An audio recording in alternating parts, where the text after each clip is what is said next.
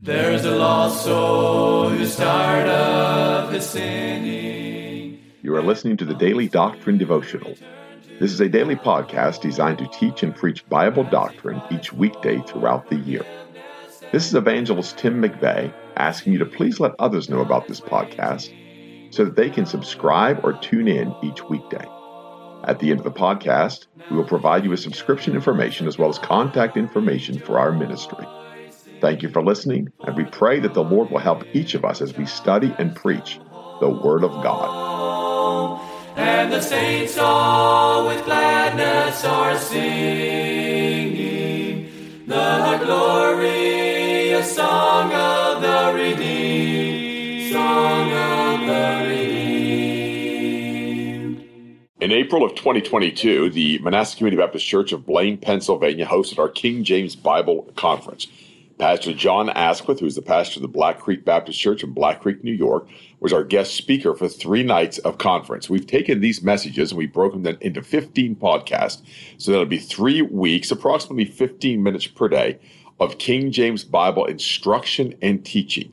And Brother John deals with the history of the King James Bible. He deals with the authority of the King James Bible. And then lastly, he deals most importantly of all, I should say, he deals with what the King James Bible can do for you. And so I pray these messages are a help. I pray that they're a blessing to each of you as you listen to the conference. All right. So let's go ahead, if you would. Turn with me to 1 Samuel chapter 4. And we're going to look at this idea. Where does the Word of God even come from? How did we ever get something called the Word of God? You know, I spent more time in gin mills and bars than I'd ever want to talk about. I'm not proud of that. It was a terrible time in my life. I paid a price for it. But I think back to a young man that I was trained to preach with by the name of William Randall, who left his parents' home and decided he was just to go out there and sin any kind of sin that he wanted to sin. And he said later, my parents booby-trapped me. They taught me too many verses of the Bible. And I'd be sitting there in a bar, and somebody'd start talking, and they'd talk about the book of Revelation. He said I'd have to correct them. He said they'd get around, they'd be arguing. Next thing you know, they're bringing up, because they're drunk. So they're talking about something they heard in Sunday school, and he'd have to correct that, And, but again, booby-trap your children. Put that stuff in them. Give them the Word of God. Give them what they need. But, one thing I've learned is the guys out there in the bars, there's a couple of them are horrible people. I know that. They're not all horrible people. Most of them are people who just don't know any other life. They don't know any other way to be. And that's why they're there. And you want to know something? If they're sitting there in that bar and on the Discovery Channel, it suddenly came on and said, there's been a new tomb discovered in Egypt. It's the oldest record of mankind we have ever found. We're going to open it live on the Discovery Channel tonight, and we're going to find out secrets from age past. That bar would shut down. The foosball table would stop. The pool table would stop. The chattering would stop, and everybody would be sitting there with rapt attention to find out what's going on. What is that? Do you understand that in this Bible here, I have the oldest records of God and man? And that I can open this up and I can learn those things. I don't need the Discovery Channel. I've been studying, or actually, there's a book out called The Writings of the Gods. And what it is, it's a story of the founding of the Rosetta Stone, or the finding of the Rosetta Stone. For 2,000 years, no one could read hieroglyphics. Hieroglyphics had been some of the first writings ever on the earth in one of the most powerful kingdoms ever of Egypt. What made a kingdom powerful in those days? Well, for one thing, the Nile River flooded every single year. The Nile River is unusual in that it runs from the south to the north. And it broke. When it would flood all over the land and leave, it would leave rich, black, loamy soil. Well, do we answer them? Oh, it's time for family devotions. All right. All right, very good. So, Chelsea needs to go and do family devotions. We all understand why. All right. But the thing is, it would leave this rich, loamy soil, and Egypt ended up producing more food than they could ever imagine. That's one of the first keys to any nation being prosperous, is being able to have enough food that you can have an army. Okay? How do you have an army if you can't feed them? And if every man can only make just enough food to feed himself, you can never have an army. Okay? So Egypt actually could make way more food than anyone else, way more than anything else, and had all this prosperity, and for thousands of years kept records of all that they did. And somewhere around 300 or 400 AD, the last person who could read hieroglyphics died. And for 1700 years, no one had any clue what any hieroglyphic said. And actually, men who were masters at code breaking and languages spent years and years and could just never get anywhere with hieroglyphics. And even when they found the Rosetta Stone, where the same thing was written in 3 languages, it was written in Greek, it was written in a Coptic language, and it was written in the ancient Egyptian language.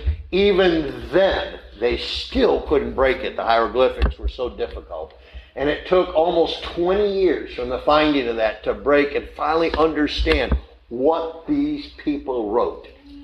And just to give you an idea, when they finally did, an Englishman and a Frenchman really working simultaneously, sometimes sharing their stuff back and forth, and they finally began to break it. The more they could read, the more that would help them to read more of it. And just to give you an idea, the story of Hansel and Gretel, basically, is in the Egyptian hieroglyphics. The story of Rapunzel, let down your hair. The story of Cinderella with the glass slipper. Well, why did the brothers Grimm write those things down? Because they were just oral tradition passed through all those centuries. And here they'd been written down thousands of years earlier. Okay? But no one had any clue what they were. One of the great gifts that God gave to man was the ability to write. To put down these words. And that's one of the things that Moses ended up doing, and this is one of the things that's such a shift when Moses comes along, is now when God speaks to a man, they can write down what was said. Okay? It can be written down. You can read it. Okay? Some of you mothers, you've written down notes for your kids when they get out of school. All right? And they try to interpret them. You know? Do the dishes, put your clothes away, then you can have a cookie. You come home, the cookies are gone, the clothes aren't put away, and the dishes aren't done. They interpreted it differently, didn't they? All right? It was written pretty plain, but that isn't how they interpreted it. All right? And God has that same problem. He writes down plainly, and everybody wants to interpret it however they want to interpret it. Okay? But when you get into the words of God, I mean, there are some tough places. Let me tell you something. I've been reading the Bible for over 40 years, and there are still a few places that when I get there, I bow my head and I pray because I don't have a clue why it says what it says. And I still don't know why God wrote what he wrote. But you know what I do? I blame myself. That's right. This is my fault that I don't understand this. And you want to know something? Over the years, I have had places that I just didn't know. I remember a place that for 25 years, I would bow my head. I read through the Bible twice a year. For 25 years, I would bow my head when I got there and just ask God, why? And I'll never forget sitting on a porch in North Carolina and all of a sudden reading that passage and understanding why it said it. I almost couldn't move. It was so profound to me. Why? It's not that suddenly a fairy came down and clicked my head. No, what had happened is finally I understood enough other passages in the Bible that now that foundation had come together and I understood. It's just like mathematics. You know, go ahead, take a kid in the first grade and show them the Pythagorean theorem. A squared plus B squared equals C squared. Doesn't mean anything to him, all right? You know, give him all the math I've had and still doesn't mean anything. No. But in other words, you build that foundation and suddenly he understands what A squared means, what B squared means, and he understands that and he begins to get it. And it's really the same thing with the Word of God. The Bible says for precept must be upon precept. Precept upon precept, line upon line, line upon line. Here a little and there a little. Now, God said that they might fall backward and be snared. You know why? Because proud people don't get out of the Bible what they want to get out of the Bible. Therefore, they're snared when they see that. The humble, God teaches. And that's one of the first things you need to understand the Word of God, is to have humility and understand whoever wrote this is smarter than me. Now, one of the things I want my people to understand is this. Whoever wrote this book, this is the owner's manual from the one that created you. I don't know if you've ever had a car and had the wrong owner's manual. It's one of the most frustrating things in the world, okay? You've got, 2014 and somebody gave you the 2012 owner's manual. That's what you found at the yard sale somewhere. And you're trying to set the clock radio, and it won't work, all right? You don't have an idea why. But yet at the same time, you can get the air conditioner to work right. And you can figure out, what kind of oil to have in there, whatever. So it's partly good. One of the beauties to have an exact copy of the Word of God would be knowing exactly what God wants in every aspect of your life. Right. What a great grace from God to give you such a thing. To give you a Word of God, so the one who created you. And that's really... When you come to the Black Creek Baptist Church, most of the people there who believe the Word of God don't believe it because I've gone and showed them manuscript evidence and I've shown them all these things about translations and things of that sort, or a great archaeological discovery. What they've learned is when they do what this book says, they don't hurt anymore. You want to know something? If you go from door to door to door, and I don't care if you're in Perry County or if you go to Allegheny County, New York, people hurt. They hurt. They hurt because of the way they live. They hurt because of the dumb stuff they do. They hurt because of the rebellions. They hurt. And this book heals that hurt because it shows you how to live so that you're not hurting yourself. My father used to say, John, if you'd quit hitting yourself in the head with a hammer, you wouldn't hurt so bad. All right, what was he saying? He's saying you're a young fool. All right. Well, when I get into this Bible, God says the same thing. Hey, quit doing that, you won't hurt. Oh, I quit doing it, I don't hurt anymore. And you know what they find? They find a great wonderment. 2 times in my church, I have had people come through the door crying. Why are you crying? Because we were driving to church and the children were singing hymns in the back. Amen. We never heard that before. These are children who went to bed every night listening to drunken arguments. These are children that went to bed every night listening to parents they weren't sure if they'd be together in the morning. Now they've been coming listening to songs of Zion, and their parents have got the Word of God now, and they drove, and suddenly they heard their children singing these songs in the back seat as they drove to church. Not once, but twice I've had that happen. It's one of the most wonderful things. Those people know they have the Word of God. Why? Because it's healing their life. It's curing it. The one that created them is changing things inside of them. So 1 Samuel chapter 4, I want you to see here in verse 4. So the people sent to Shiloh, that they might bring from thence the ark of the covenant of the Lord of hosts, which dwelleth between the cherubims. And the 2 sons of Eli, Hophni and Phinehas, were there with the ark of the covenant of God. Now, what do we look at here? We've looked at this idea of the ark of the covenant. Indiana Jones is still looking for it, but we've got it here in our Bible.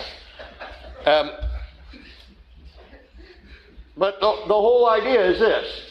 When they made that ark, they put it there, and there were 2 cherubim whose wings touched, and they were over that gold mercy seat, and it was all made of one piece of gold.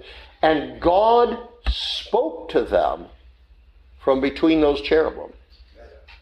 You read the book of Leviticus and such, you'll find the book of Numbers, you'll find that Moses would stand there at that tabernacle and God would speak right from that mercy seat to them. God that dwelleth between the cherubim. Okay? So that's where God spoke from.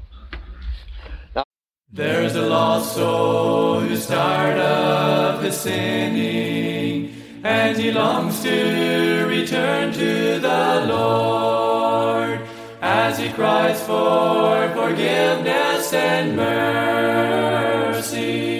God is waiting. You have been listening to the Daily Doctrine Podcast with evangelist Tim McVeigh. For correspondence, please contact us through our website and someevangelists.com and use the contact form to connect with us. You may also subscribe to the podcast through our website or search for Daily Doctrine Evangelist Tim McVeigh on iTunes, Google Podcasts, Spotify, Audible, or Amazon. To write to us, please use our church address, which is Manasseh Community Baptist Church, 70 Back Hollow Road, Blaine, Pennsylvania, 17006. Thank you for listening, and we pray that the Lord will help each of us as we study and preach the Word of God. Don't forget to subscribe and tune in tomorrow. And remember to look up, for your redemption draweth nigh. There only was strife. Now the angels of God are rejoicing, for the prodigal child has come home, and the saints all with gladness are singing the glorious song of the redeemed.